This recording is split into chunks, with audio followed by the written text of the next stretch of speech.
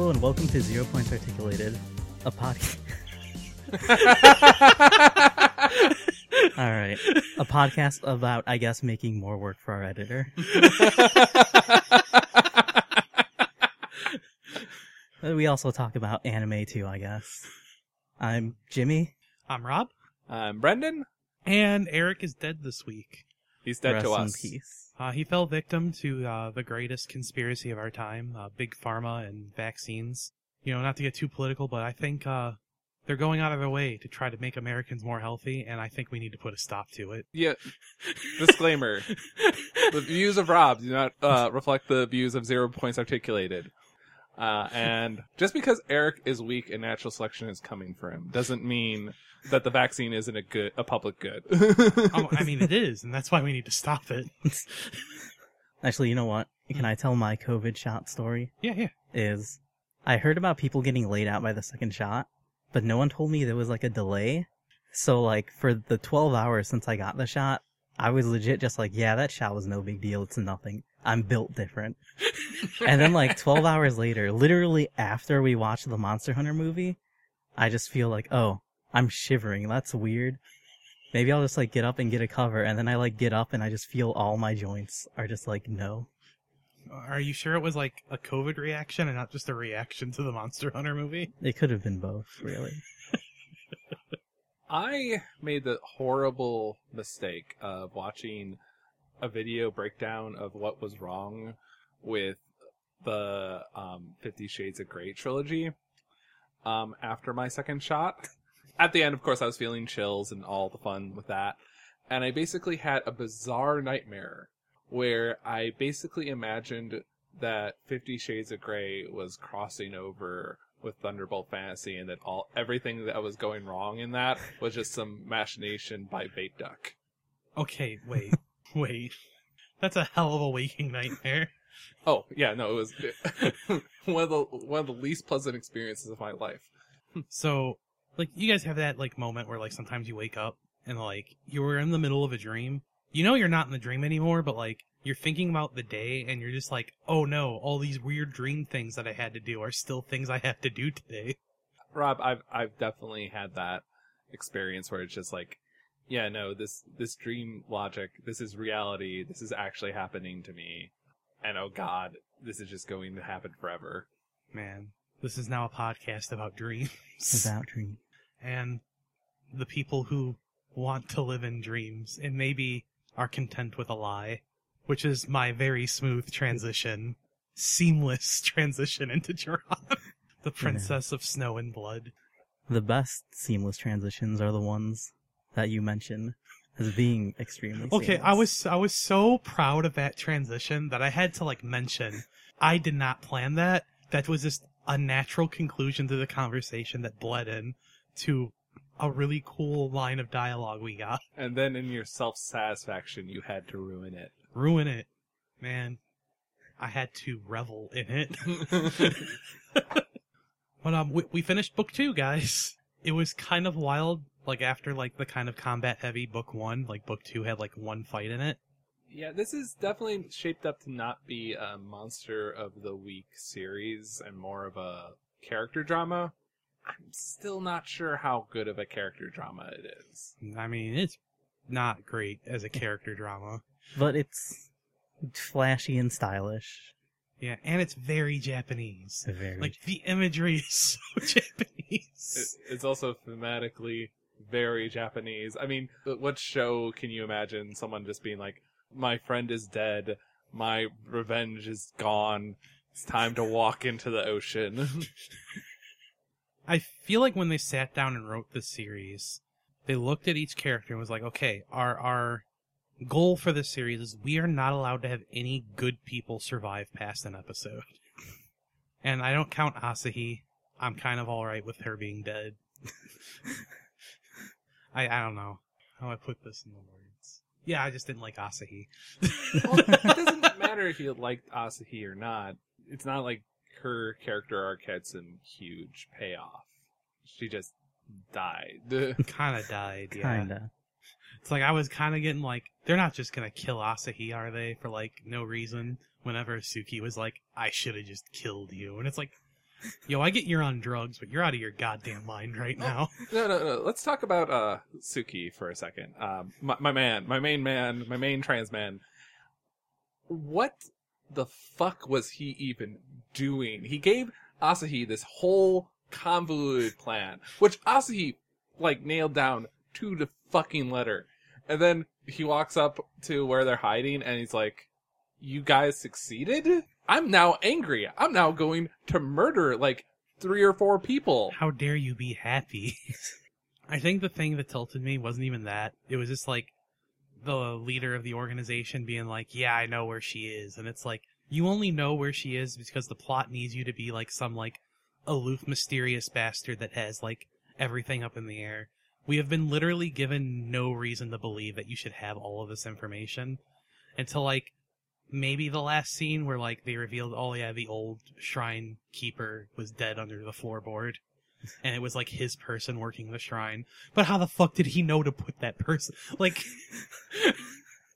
it's like, it's supposed to be like, oh yes, you're so magnificent and like big brain. It's like, no, dude, this is like, this character is like ass pulls the character.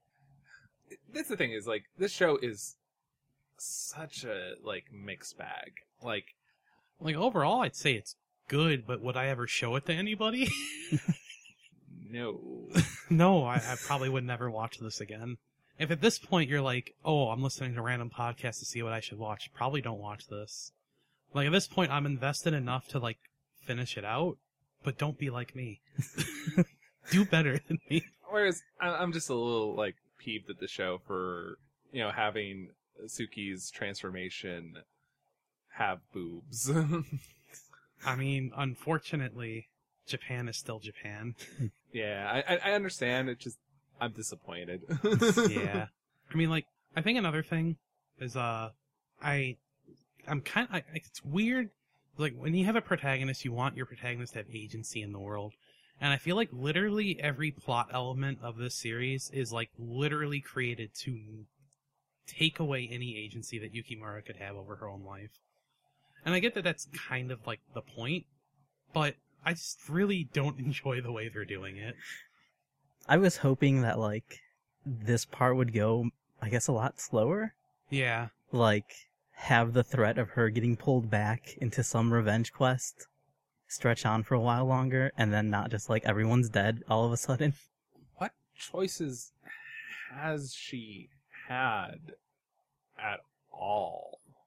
It's like, I mean, like, if we're gonna, like, go full in on here, like, it's like the, it's the Hollywood thing where it's like, oh yeah, we want these, like, strong female character leads, but, like, oftentimes, like, their strength or, like, their agency in their own story is, like, removed in some way, and they become, like, slaves to fate, or, like, the whims of some horrible man in their life. Or some horrible system that they've been dragged into. But at least, even in that, you should still have choices, and the only choice that I think that she's had in the entirety of this story, or 2 choices, are, and that they've allowed her to have, is that she chose to adopt Asahi after she murdered her parents, and that she decided not to kill Suki, even though that didn't really end up mattering because the bird came down and killed her. Taking her agency away. And it wasn't just the bird, it was the dude, the ass pull dude, that I'm really now deciding that I actively hate because, like, he's not a character, he's like a story element. He just happens. He just happens. He shows up and it's like, ah yes, my big brain plan. I have planned for all of this, including your betrayal. Hey, at least the show allowed pregnant woman to retire. No, she's on screen again, which means she's free to die. She's helping out with the last job. She's free to die. She's not safe because she didn't stay off screen. You know how this works, Brendan. Well, if I stop watching this series right now, she lives. No, because you go one last job, and tropes dictate someone's dying on this last job. That's a pretty big flag. Yeah, that's a huge flag. F in chat. Because, like, who would have a better death flag than a soldier? And, man, rest in peace. I mean, it's pretty big brain to sacrifice yourself for a dude who's impaled and currently dying. Yeah. It's amazing how good Mars Red has been. Oh my god. It just builds on itself.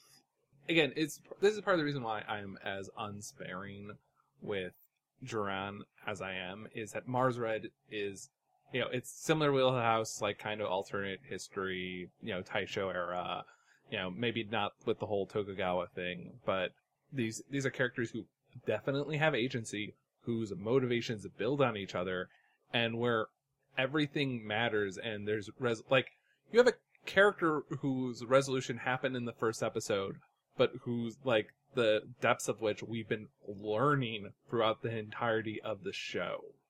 Yeah, like, Mm-hmm. I was completely shook when we found out Misaki was Nakajima's daughter.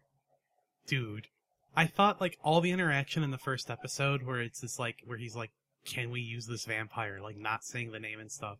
Like, I thought, okay, maybe he doesn't know that this is, like, secretly, like, Maida's, like, fiance. And, like, I feel like Mars Red is, like, the type of series where if you just, like, watch the first episode over and over again, there's just so much to find. It's one of those things that's been quite a shock. Like, last time we talked about this show, it was one of those things where we're like, okay, watch the first episode. If nothing else, watch the gorgeous first episode. But that first episode wasn't just a throwaway like I was kind of afraid it was. It's a bedrock that this entire show has been built upon and has continued to build upon. Like, has made this show way better than it has any right to be. Vampires in Japan. Why am I crying? This show about starting the vampire unit of the Japanese military. And then it's like, oh no, they made the vampire unit. Please stop. It's like, I feel like it might just be like the government and like doing shady shit, but got a little bit of like the Full Metal vibe there. So that's cool. Like, I actually really like, even like with like the terrible shit he did to his unit, because I'm like 90% sure when they were drinking the sake, they weren't entirely aware they were going to be vampired. But even with what he did to his unit, I respect the shit out of his goals. Uh-huh. Well, I do and I don't. Like, it's interesting because obviously he doesn't want people to die anymore in war. Yeah. And because he understands that, war is just a way that you sacrifice an entire generation of people. But I think there's like two inherent flaws. The first off is that He's insane. Well, no, I mean, yes, he's a mad scientist. Like, he's a, basically mad scientist, and Miyazaki is the mad scientist's beautiful daughter. Like, there is that trope kind of in play, even though we didn't know it was in play. Yeah. But the things that I kind of sort of pick apart about this is that, first off, how you prevent wasting an entire generation of men on war? Just don't do war. Don't be a dumb imperialist nation who tries to take over the entirety of Asia. Ah, but that's the thing. He covered this in his whole reasoning for doing this. He can't stop war. You can't change it because old men will always not care about the price of young lives. He's got you beat there, Brendan. You can't just stop war. Well, yeah, and especially he understands, like he himself says, I can't stop Japan from walking down the wrong path. Yeah. So, okay, granted that. But the second point, I guess there's really three, is that by, poisoning this entire battalion of young men into being vampires, he has effectively prevented them from ever going home again. So he has, in fact, destroyed the lives of a generation of young men. Are you calling them the sacrifices, Brendan? Because I'll have you know they're heroes. Which, yes, of course, he himself has this argument.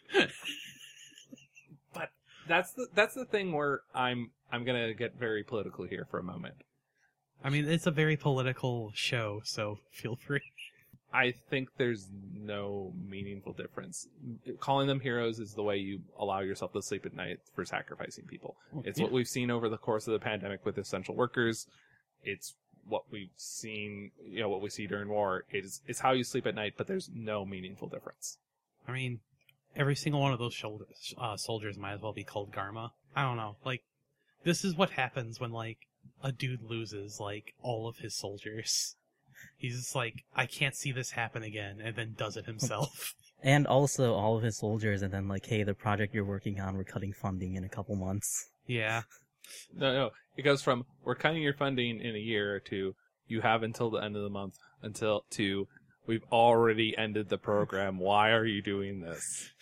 That dude, like, saw the future that he was, like, fighting for just slip away in front of him and went crazy. And I can respect that.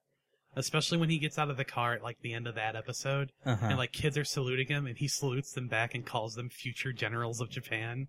This man's all about the future. It's like, man, complex villains. That's what makes it all a tragedy. Because Mars Red cannot have a happy ending. Well, what about our boy, the vampire Shota? Defraud? Yeah. Man, I think this series is going for, like, a Shakespearean aspect where, like, there's usually, like, a narrator or some kind of, like, outside observer that has minimal influence on the story. And so far, he's kind of been that. Well, I mean, there's that, but there's also, like, a couple aspects which, obviously the show makes active references to both Oscar Wilde and Shakespeare, as, two noted famous playwrights who were very good at playing with the idea of stage and the play as a construction itself. Mm-hmm. One of the things that it seems like he's very clearly doing is that he understands that in this story, he has a role to play, and, like, he's sort of leaned into that, even if it's not what his actual motivations are. Like he sort of plays around with Maeda to be like, oh, hey, I'm the one who turned your fiancé into a vamp. And I was standing right here when I did it. In this sort of, like, mocking, like, I am Dracula sort of way, as, like, this sort of way of pushing Maeda forward. Even though his actual motivations for doing these things were more like, okay, this very nice woman is dying. She wants to see her lover one last time before she... For the first time. Okay. Yes. For the first time before, she dies. And this is my opportunity to do this.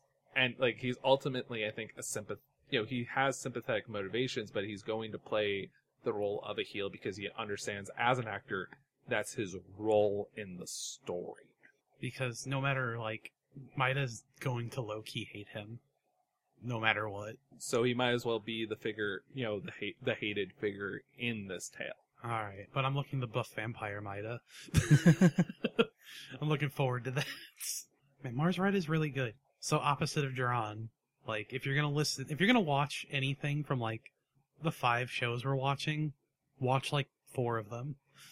And Mars Red should be, like, near the top of the list. Yeah, that sounds right. Yeah, no, 100%. Like, Mars Red is it's just good. I can't qualify it anymore. It's just a good show. Watch it. Like, I hope it sticks the landing. But, like, given how they've actually structured things, I have confidence that they will. Speaking of shows I do have some level of confidence on, Dynazen's been doing pretty alright. Yeah. Like, on some level, this is what I expect out of a toku made by Trigger. Which, I mean, it's great. Yeah, it's... Can I be honest with you, boys? Uh-huh. Sure. I am super medium about Dynazenon. Really? I think it's entertaining and, like, not bad. I mean, it's alright. Like, if you want to watch cool fights and, like, interesting characters, like, watch this Trigger show. I mean, it is thoroughly a Trigger show, and it is more Gridman, like Gridman remixed. They've further invited the comparisons at this point by throwing Anti and the second in the mix. So, hey, we now have these actual tangible, like, hooks to the original anime and, to the greater, Gridman mythos. It's technically more Gridman than the Gridman anime because of how much more hooks there are through the Tokusatsu series. Which, yeah, is fair. Well, I guess how obvious they are in Dynazenon. Whereas you kind of had to figure things out back in Gridman, like, till, like, the very end.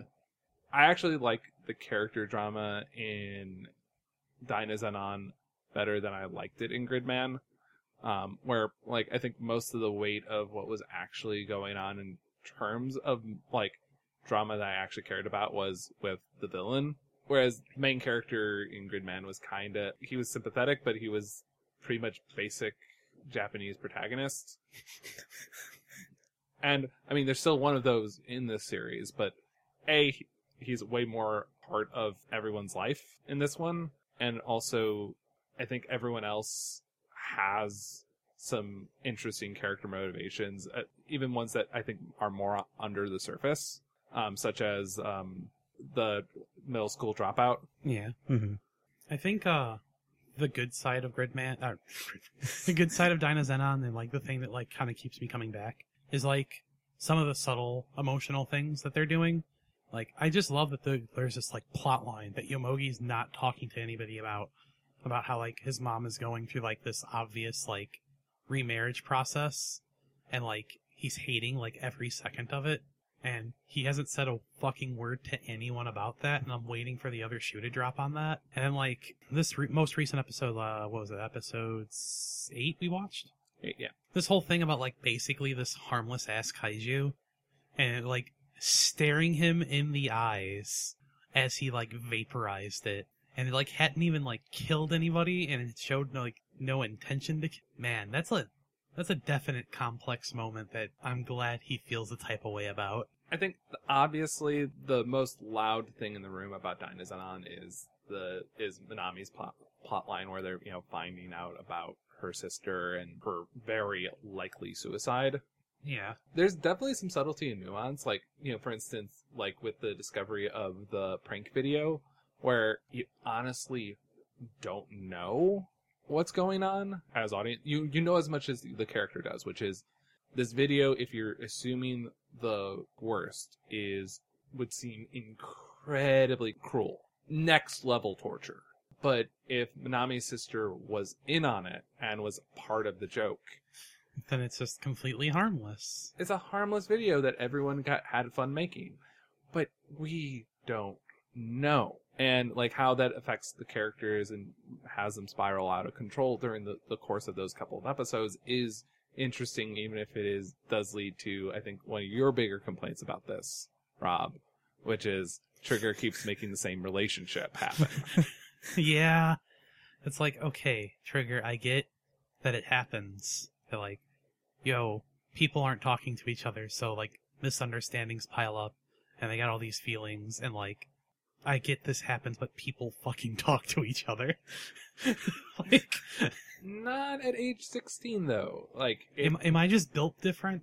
Like, what? I didn't have these problems at age 16. Where, honestly, Rob, I had these problems at 19, and I was a bit of a late bloomer. But we could have the more harmless, no one's talking conversations, like the churro one at the pool. That was amazing. Like, that was social awkwardness at its finest. That was like, I'm watching this scene where she's just eating a churro, and it's just like, please give me more of this. I have to say, the pool was actually like a low-key, like a gem of an episode. Like, I just love the pool guy and his like power. The problem with being like lawful good. Anybody can yell at you for breaking a rule and you feel bad. I think I realize why I'm so meaty about Dynazenon just now, though. I feel like I would love this series so much if the Dynazenon elements were removed from it, and it was just a story about two friends trying to hunt down, like, information about, like, why is my sister dead, and, like, resolving that. Like, I would love that as a full series. And, like, they're doing the thing where, like, the Dynazenon parts are, like, the things that, like, bring them together. And I kind of appreciate that from, like, a Darling in the Franxx perspective. But, like, I feel like the two shows sometimes get in each other's ways. And I'm just like, when I'm getting into one plot, it's like, ring, ring, ring, ring, monster of the week is here. Can't we just have a week where we don't fight a monster and we just focus on this plot that has the actual emotional core happening? Whereas, look, first off, how often are we going to get super robot shows these days, Rob? I'm taking what I can get. Damn, I was expecting a flat-out disagreement with the tone he was taking. I didn't expect that. Well, no. Now I feel kind of bad.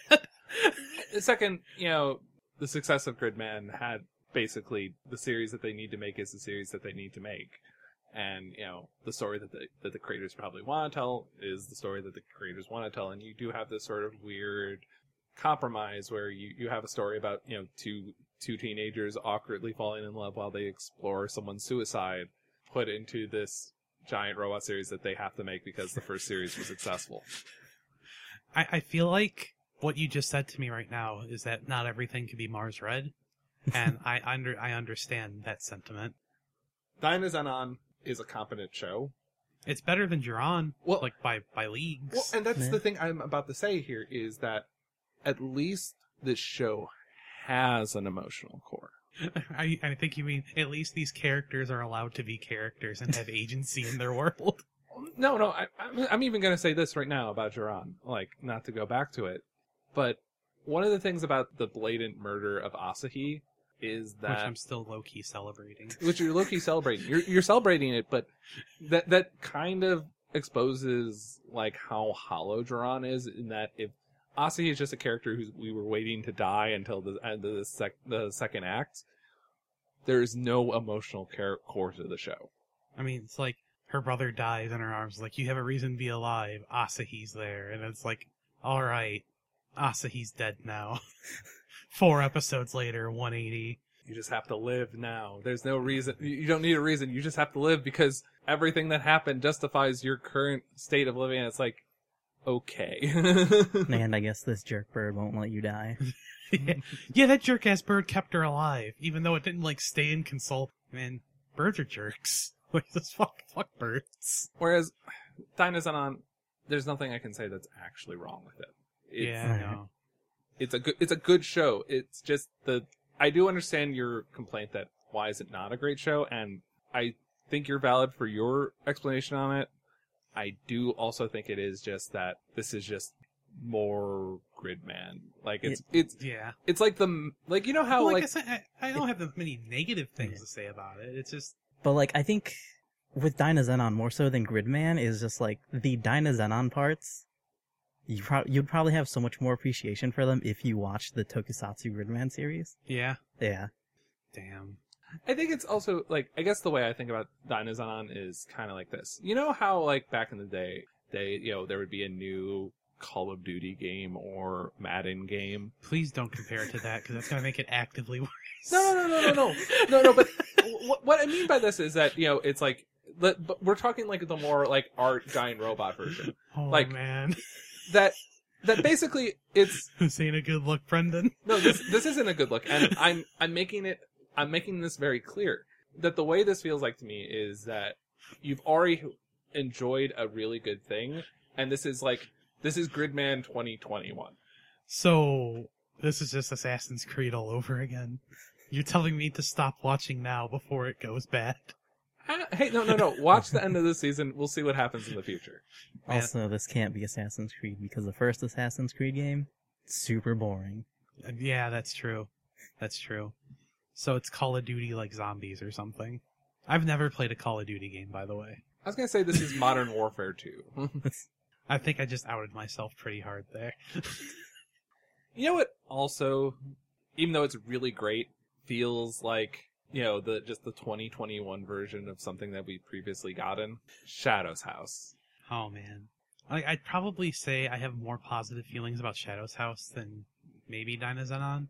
And that makes it sound like I have negative feelings about Dynazenon. Rob hates Dynazenon. But, like, I would fully recommend it. It's a fun show. If you like cool fights and stuff like that, watch Dynazenon. But I feel like I have some kind of mental block about, like, fully embracing Shadow's House.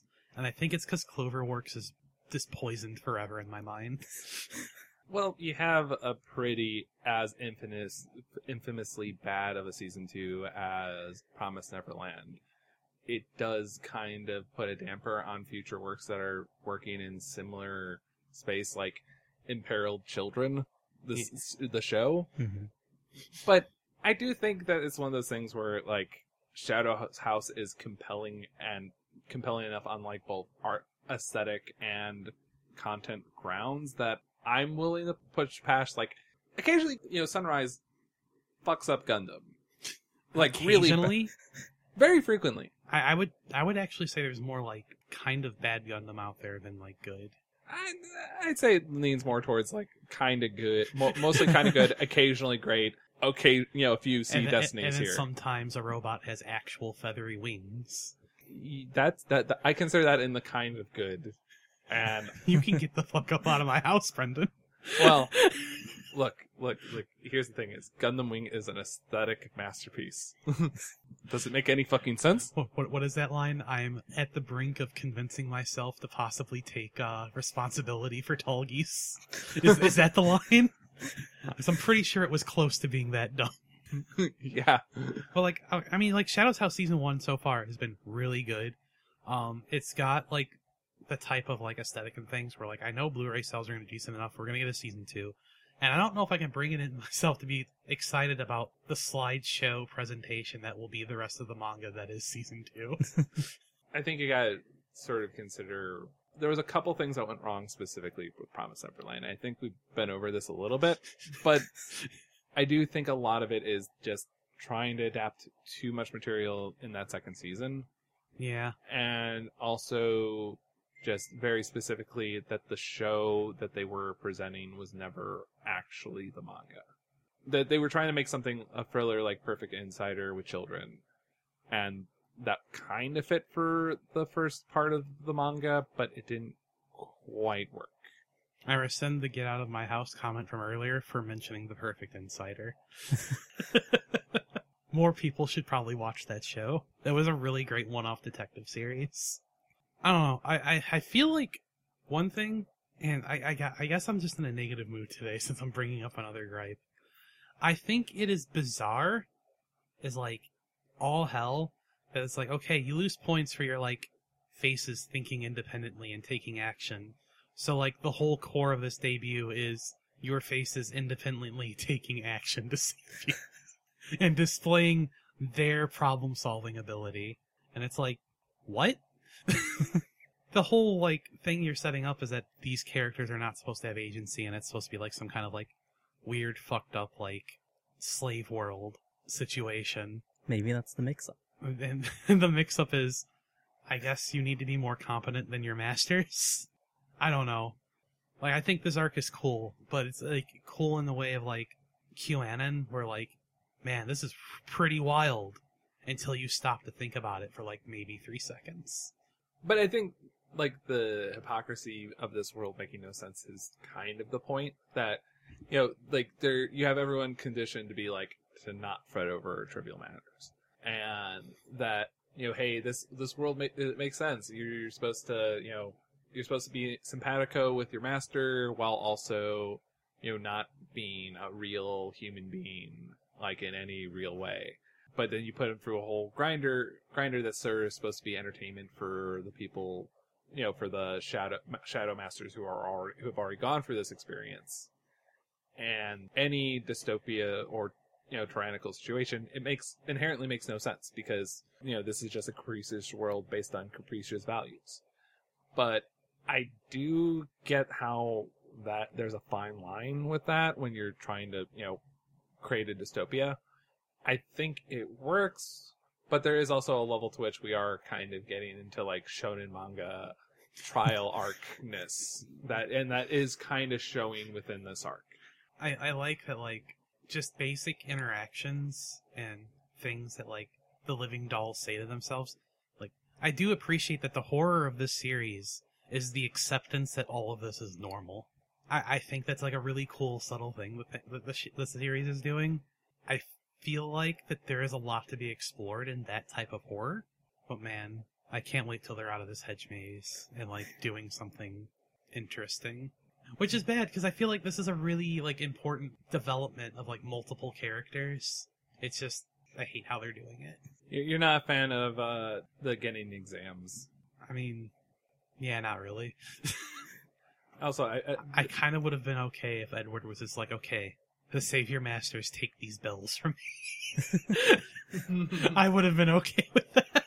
The choice of the scissors would have been infinitely more interesting. You know what's one thing I liked about this arc?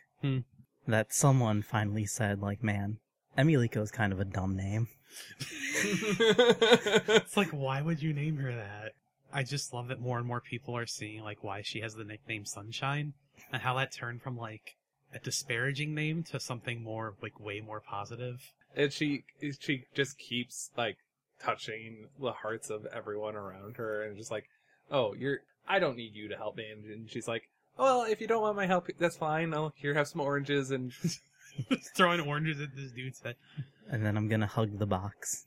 Oh, and don't forget the flower she gives him. Oh yeah. I'm like really worried. Like at any point in time, I'm really worried about like Kate getting jealous that Emilico has like an easier time connecting with people than she does.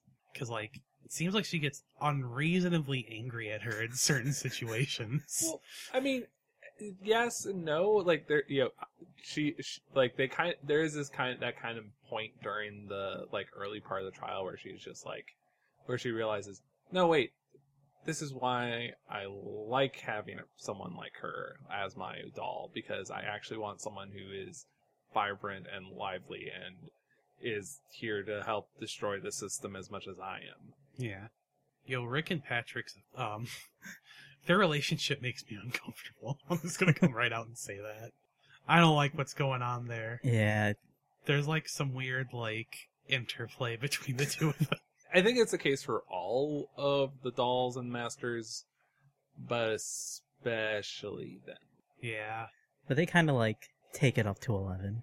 Where it's like they're just sitting in armchairs across from each other. It's like, oh yeah, that's the face of me looking smugly down on Don't people. forget that face. I mean, that there was some tension there. That's all I'm saying. Although, like, man, I think John's got to be like the best character to come out of this series so far. I just love him just confidently proposing to Kate, and then 20 minutes later just be like, what the fuck was I doing? What was I saying? I'll be king of the house? Like, bro, John never change. And please don't become a rage monster, because it looks like you have the possibility of becoming a rage monster. I'm personally voting John for Shadow Master 2024. I think as long as we have the Sean-John duo, we'll be alright. Yeah. So, like, 2/3 of the way through, like, the season, I mean, Shadow's House is really solid. Like, overall, like, this has been a really solid season of anime, and, like, none of it was, like, obviously, like, this will be, like, the good series, which I think is a good sign for, like, animes getting more diverse now. Well, there was one series that was obviously the good series, though. You mean the one with, like, the ghost of Satoshi Kon haunting it? Driving a taxi cab, yeah. Man. Could we say that Odd Taxi was obviously good, though? I don't think any of us were, like, going to watch it at first. Yeah. I mean, it's a show that was, like, Mars Red, we had to, get through the entirety of that first episode, be like, okay, this is something we have on our radar, that we're prepared for it to be bad. I don't know how you get past the opening of Odd Taxi and not realize, okay, this might be something special. It's like, they tell you so much about characters in that opening.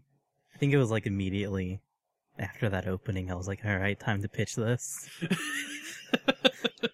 Well, I was kind of settling, okay, so there's going to be this taxi driver and, he's going to, have all these people come into his life and, nice. It's going to be some slice of life, maybe a little bit grittier slice of life.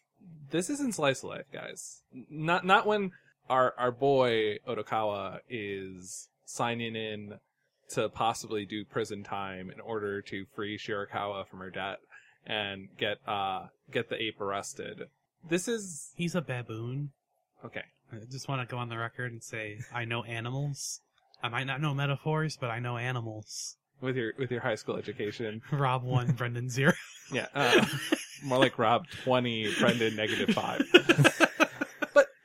But you know what I mean? It's like that our walrus protagonist is Humphrey Bogart and the Maltese Falcon. Like, this is noir. And with, like, they've been dropping hints that, like, there's something seriously wrong with Otokawa, and he doesn't want people to know about it throughout the series. And, like, with the revelation that, like, there's something going on in his brain, a lot of his actions make sense. He's just trying to enjoy what's left and, like, put his house in order. Man, I respect that. I've seen very few series or works that have as deftly sort of captured the ways that, like, modern society captures and destroys us as efficiently as this show has. I mean, you have an entire character who is basically social media's devil and will force you to do terrible things that will ruin your life. And then we also have a character who is basically gacha games are evil and will lead you to spend loads of money and waste like 4 years of life for basically absolutely nothing. That's what you get for playing bad gacha games. Who plays a game that wouldn't save as soon as you press the pull button? That wouldn't have it backed up on a fucking server somewhere. Like, Jesus Christ. Actually, that brings me to like a really random thought. The Age of Sigmar app, Uh-huh. you can buy like the books and stuff. And like, I re-downloaded the app on my new tablet, and it says I don't own that book. And I'm like giga tilted. Damn. But are you tilted enough to murder? It's like Games Workshop, so I don't know what I expected. And I'll just leave that at that and not derail us any further. I'd say if we were to rank the shows on like most nihilistic to least nihilistic, I mean, it's not a ton of light material here, but I'd say like Shadow House would probably be one of the more optimistic shows. Okay, actually, please. Okay, let's strike it. Like, You just looked at my face. well, no. Think of it. No, okay. It'd be Shadow's House, Gridman, Mars Red. No, okay. Mars Red is actually the most optimistic show. What? No. Okay. There's not a ton of optimism in this season. I think I was ready to bat for you for Shadow's House. Yeah, actually, no. I think Shadow's House is the most optimistic. But okay, you know what? This point has been entirely derailed. With these shows, this was gonna be a list either way. Yeah. Well, I mean, like, but There's no correct way to list them. But without I would say this show is like down with Juran in terms of like how bleak and nihilistic the worldview is. Particularly, you know, with the Gotcha episode where you have this guy who's basically taking a look at how hollow the things that he's been working towards actually makes him feel, and understanding that there's like no point left to his life other than this like petty revenge that he's about to sign himself up for. And I just don't find this being anything other than just the most noir that you can possibly encounter. Is this like going on record as like the first furry noir? I'm sure there has to be some kind of webcomic that got to this beforehand, but Yeah, but like, who reads webcomics? good point. Damn, I was expecting some major pushback. Like I said that to cause an argument. I think the thing is that we've all moved past our early teens, so there's like that's like the only time. I'd still make an argument that people should read Order of the Stick, but that only updates like once a month anyways, if that. You know, the one thing I will say that the show is very good at playing against is your sympathies, both for or against characters. Again, I keep going back to the Gotcha episode, but I think it's honestly it's my favorite episode of the entire show. Very early on, it just tries to paint this guy as like this sort of sympathetic character who's, you know, going through a rough patch, and, you know, it gives you his, you know, horrible backstory, horrible traumatic backstory, and then, you know, we see his present where that's not great either, even if it's kind of his fault. It's kind of all his fault. Well, yeah. Yeah. But then, you know, you get to the point where, to the end of the episode, and, you know, he has become this obsessed, like, you know, 70s psycho thriller protagonist who's off to go just murder literally one guy, no matter what the cost to anything. Man, he's probably like one of those guys who like saw the Joker and was like, yeah, that's me. We live in a society where I don't get to pull dodos. It sort of hooks you on this, like, this idea that this guy is someone worthy of sympathy, when before, you know, in the episode, and for the rest of the series, he's literally just a monster who's just bound to do something terrible. I do think, like, the show is probably doing some other tricks with this, like, for instance, like, Dabu, like, yeah, Dabu seems like a total jerk, but he has shown some tiny glimmers that there might be something a little bit more deep to him, and vice versa. Like, I still don't know how much on Otakawa's side we should be, given, like, his potential involvement with the disappearance of that high schooler.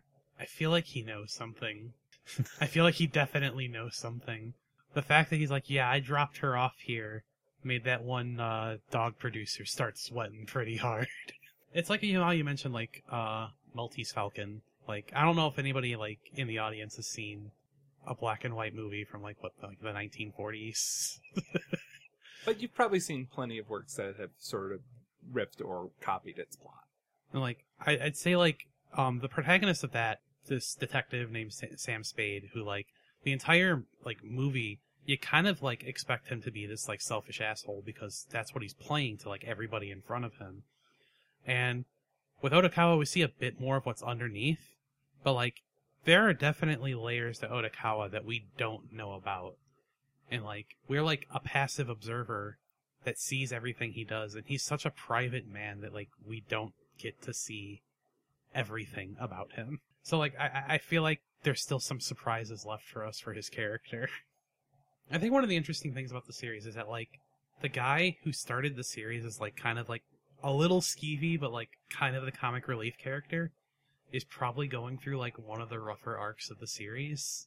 This man is imploding his life and getting 100% honeypotted. He's gotten himself involved with loan sharks. He then to get a wedding ring to propose to this girl. The girl, of course, has him get bonked on the head, and they're probably going to try to get him to ransom money because they think he's a rich dude because he lied on his OkCupid profile. Alright, but real talk though, I need an evaluation here. What level simp do you have to be to meet someone in an abandoned alley / parking garage? Be like, this is a completely normal place to meet this person. The kind of simp who would take out Yakuza loans.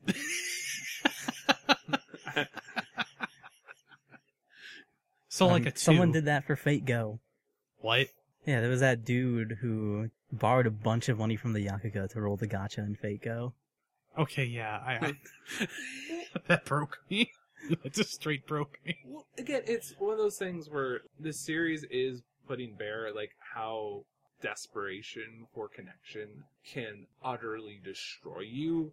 Like, social media guy, he very clearly wants to be popular, so he's gone on this war where he's probably pissed off a Yakuza like assassin.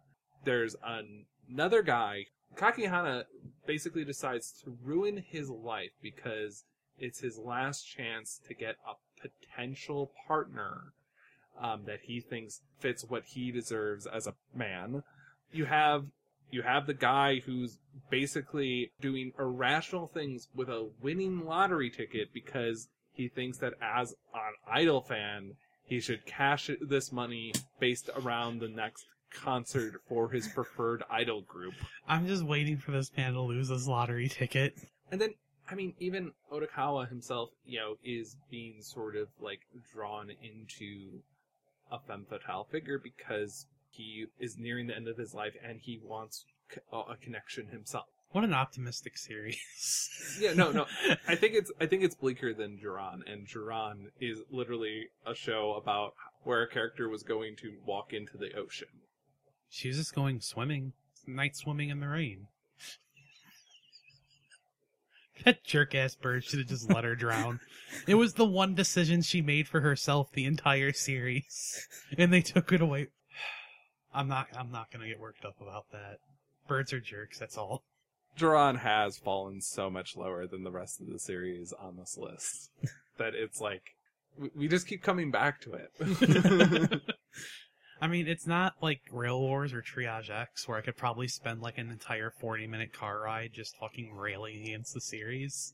Fun anecdote, there's a person I know, and their first interaction with me was literally just shitting on Rail Wars the entire car ride. And that's just their first impression of me. A dude who just did not like this train anime. To be fair, it was one of your most hilarious rants I've ever heard. True, Rail Wars is no Triage X. I don't know how to take that, Jimmy. Do Even tell. for you, that is dangerous ground, Jimmy. So yeah, so once in a while, as a group, we like to watch things that aren't anime. I know it's kind of shocking, but it's true. It means we're not true weebs. I mean, we did watch something animated, so... It's technically anime. It's based on an American comic book. Yeah, but that comic book is black and white, which makes it manga. You're actually making a good argument here. Yeah, we watched Invincible, the father of all the Think memes and pet memes and just a lot of memes. And it's I mean, it's good. Yeah, I think at this point, if you haven't watched Invincible, you've probably heard it's good. You've probably had a couple friends that recommend it to you. You probably don't need us to tell you it's good. Yeah. I think it's worth mentioning here on the podcast here because it's kind of an interesting sort of milestone for, I think, American animation. Yeah. As it were, where it's... Oh, I mean, don't get me wrong. There's some shit posts in that animation. I think one of my favorite ones is the unfortunate... Because the whole Chicago downtown scene is fantastic for, like, how horrifying it is. But there's a moment where Mark is doing, like, a rolling thing through the street, and you can tell that they did not do enough frames, because it was just kind of, like, moving a still picture of him in a pose on the street.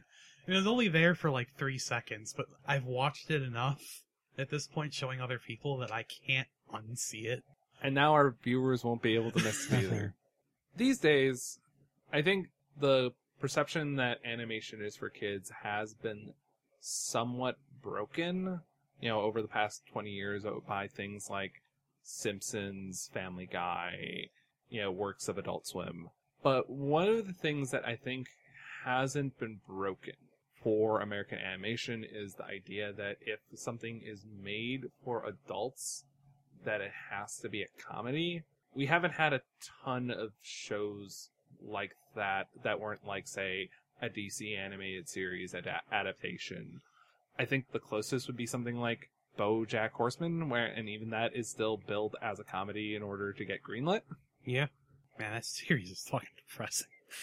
I mean, yeah. Do not watch BoJack alone. If you watch BoJack alone, odds are you're going to go night swimming with Yukimura. Yeah. Whereas I think Invincible is interesting in that we've gotten what I would say is one of the first times I've seen like an adult battle drama that has been made for an adult audience. Yeah, I really can't think of too many others other than maybe like Castlevania. And man, just segue, at some point we need to talk about and watch Season 4 Castlevania. Because I may or may not have watched it in one day, in one sitting with Pat. Wait, can you tell me one thing? Yeah? Did they finally include my boy Grant Dynasty? No, Dynasty does not show up. I don't think they had time. Damn. That was my one wish for this entire series. But there's going to be spin-offs. So we might get Dynasty in a spin-off. Okay. Yeah, like, other than, like, Castlevania, like, I can't really think of, like, too many others. Man, it does it so well. Like, one thing I kind of want to do is, I've seen the first episode of Invincible more times than I care to admit because of how many people I started on it. And I have seen that fight against the Guardians of the Globe so many times that, like, at this point, I want to do a breakdown of where the Guardians fucked up. Okay. So, other than I think the biggest mistake out of everything, Red Rush going on the offense. If he stayed on defense the entire time, there is not a whole lot Omni-Man could do to actually score killing blows. The only reason why Red Rush went down is the obvious attack pattern. Other than that, I'd say the biggest mistake, the actual biggest mistake other than, like, tactics, was the really optimistic sneak attack by Darkwing. Like, if he just stayed on support, throwing distractions to, like, let people get licks in, he would have been perfect. What the fuck are you gonna do to Omni-Man as a regular-ass dude jumping from the shadow? What did you think would happen there? I mean, literally at any point, that is someone who should not go in for melee against a superpowered person like that. Yeah. This is like one of the things that Batman wouldn't be caught dead doing. Yeah, Batman wouldn't jump in at... one time Batman jumped in at Superman? He had a power suit, and he also had the green arrow ready with a kryptonite arrow to shoot at him from, like, a fucking city block away. Nah, dude. Nah, I think the Guardians of the Globe definitely could have taken him, especially if, like, my boy Red Rush. Yeah. He did so much damage in just a moment's time. They could have got there. They could have. Yeah. Well, yeah. Red Rush on defense. Darkwing, Fishman, playing ranged, locking him down. It just works out. Yeah. I mean, like, I feel like the death of Martian Dude was, like, inevitable. because his only real contribution to a fight with nothing to throw, because his main superpower seems to be stretch and throw, is holding him down for a bit. Yeah, I think he was always going to get his brain core ripped out of his body. Yeah, one thing I'll say, like, the fights are great. Like, I mean, the fight between Mark and his dad is if you mix something out of DBZ with the graphic violence of Watchmen. And it is one of the things that I find super interesting about this show is that it does seem to be, like, sort of balancing itself on top of, like, the work that was done by the DC animated universe in terms of, like, you know, setting up a world full of cartoon violence and maybe just a little tiny bit of Avatar mixed in with there. But then the sudden burst of that reality ensuing, here's how someone using heat vision or landing this way would actually do to a human body, that this cartoon violence doesn't just, you know, leave people alive. It, you know, actually Superman punching someone would incinerate someone from the inside. Like, there's that scene in the second episode where, like, Omni-Man's on the alien dimension, and he just flies really, really fast and just fucking decimates a city. Yo, yeah, that's how that would work. So, it's definitely a good show. It makes me really excited about The Boys Season 3. I mean, they're not the same, but they are definitely very similar. Well, yeah, and there is a level to which Watchmen, again, is the comparison point. And I will say, like, Rob, you did finally win this argument. In retrospective, there's a way that you can get that sort of, like, Hiroshima-esque carnage without having to use a dumb giant squid. The Chicago decimation is as horrifying as Chapter 12 of Watchmen, and without any of the stupidity. Yeah, yep. Thank you. But Brendan, I appreciate that so much. Yeah, and the less said about the other revelation about that, the better. Are we talking about how, like, I gaslit you for, like, nearly, like, a decade and a half, telling you that I never read the comic, but I was able to just have, like, all of these arguments about things that happened in the comics? Yeah, I spent a decade trying to get you to read Watchmen, and then... I think it was around the time I was working at a comic book store, and you're like, you work here now, you have to read it. And I just turned to him and was like, Brendan, I have news for you. No, it wasn't you. Don't pretend like... Oh wait, no, it was Rory who pointed it out, wasn't it? Yeah. He hit you with the, how could he possibly have not read this? Yeah, and it was... like, Rory was just like, Brendan, I have something to tell you. Think about that situation for a single... Brendan. Think, Brendan, think! Am I a terrible person? No. This is just the cost of knowing you. Oh, I think that makes me a terrible person. The one thing I kind of want to talk about Invincible as sort of a negative, and this is less a negative about the show, but more about, like, the state of where we are with American animation, is that this is a great step forward. You know, having, like, more shows like Invincible would be a great thing, because I'd like to see more cool, like, fights and, you know, things maybe not tied up with the, you know, Marvel or DC IPs, since I kind of think those behemoths have gotten out of hand. I do think I am still a bit sad that it does have to be tied to superheroes, and that we can't quite yet get the cozy slice of life anime or something like Odd Taxi. Alright, so I am gonna have, like, the perfect rebuttal here about not having a cozy slice of life. King of the Hill exists. King of the Hill does exist, and it is the best American anime. We can agree on that. King of the Hill is still billed as a comedy, though. I mean, okay, but hear me out. Most slice of life is comedy, except for maybe, like, Jimmy's favorite anime of all time, Honda Girl. I would actually say that a lot of slice of life is drama, like, you know, something like Silver Spoon is drama. Ah, you're talking about those boys. Yeah, it's hard to think of an animation that's a straight drama. Get on it, people. And hey, here's the thing is, like, I think this is something that will happen as, you know, more cool shows like Invincible find success, because, let's be honest, like, in terms of meme value, Invincible had a lot of penetration. I don't know how I feel. I feel very uncomfortable hearing you to say the word penetration. I mean, it's what Omni-Man did to his son's chest. Oh boy. See, When you said penetration, you were looking me in the eyes, and I honestly flashed back to Rick and Patrick from Shadow's house with the same level of uncomfortableness. Do not leave me alone with this. That's my lowbrow joke of the week. So, Super Cub, it is straight up kind of a Honda commercial, and it's surprisingly a really nice slice of life with gorgeous backgrounds, and it's a surprisingly quiet series. Like, main girl's a pretty sad girl. And, like, it's just cool how there's just, like, quite a few moments of just silence and her just, like, doing things and eventually, like, getting on the bike and turning on the engine for the first time, or, like, doing something like on the way home from school, taking a different turn so that you can go to a different supermarket to buy curry that's slightly cheaper, is something that will just, like, light up her life, and, like, it completely changes the color palette of the show from, like, this dull kind of gray to, like, having real colors and stuff. That sounds surprisingly deep for a Honda commercial. It is surprisingly deep. Also, her Honda is a murderer. What? What? In the first episode, like, she gets her Honda Super Cub for super cheap because apparently 3 people died in an accident relating to it. Is it haunted? That's a good question. I would love if, like, the entire series was super chill, and, like, the last episode is just, like, spooky ghosts. But yeah, like, if you want a pretty good slice of life, Super Cub. I will take that recommendation, especially given the fact that that was what I was just complaining about.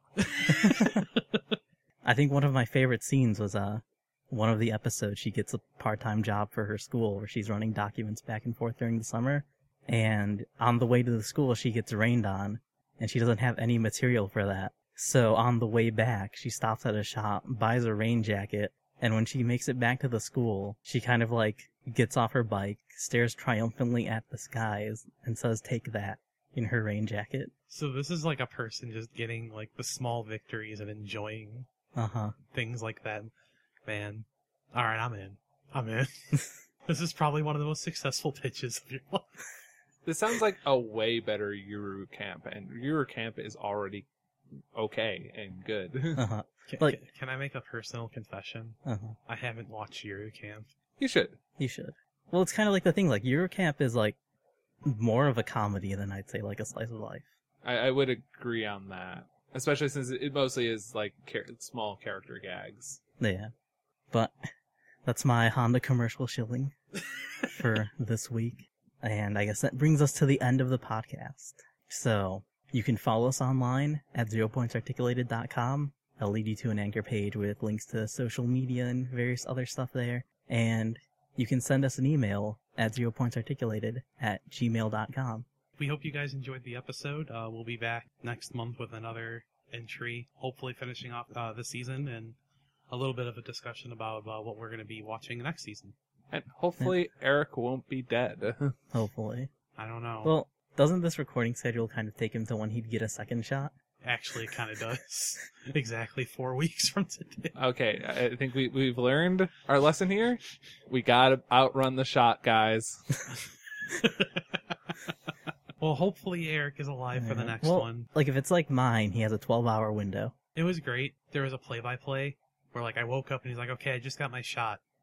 So, like, just be aware I might be dead tomorrow. He's like, I'm feeling fine now, though. And then, like, 4 hours later, he's like, man, my arm kind of hurts.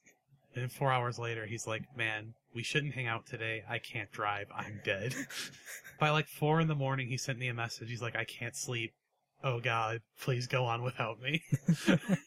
Yeah, no, it sounds like he had, like, second shot symptoms on his first shot. Because that's, again, as I said, the waking nightmare of having Vape Duck manipulate the events of 50 Shades of Grey for his own sick pleasure. No one deserves to live for that.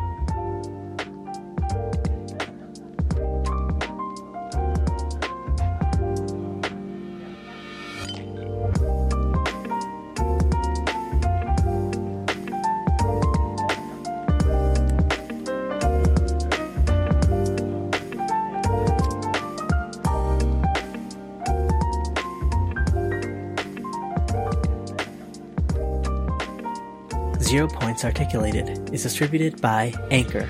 Audio engineering and co-directed by James Morales. Produced and co-directed by Robert Marchant. Episode composition and editing by Amy Lepresti, and along with the usual suspects and contributors, Brendan Buck and Eric Deline.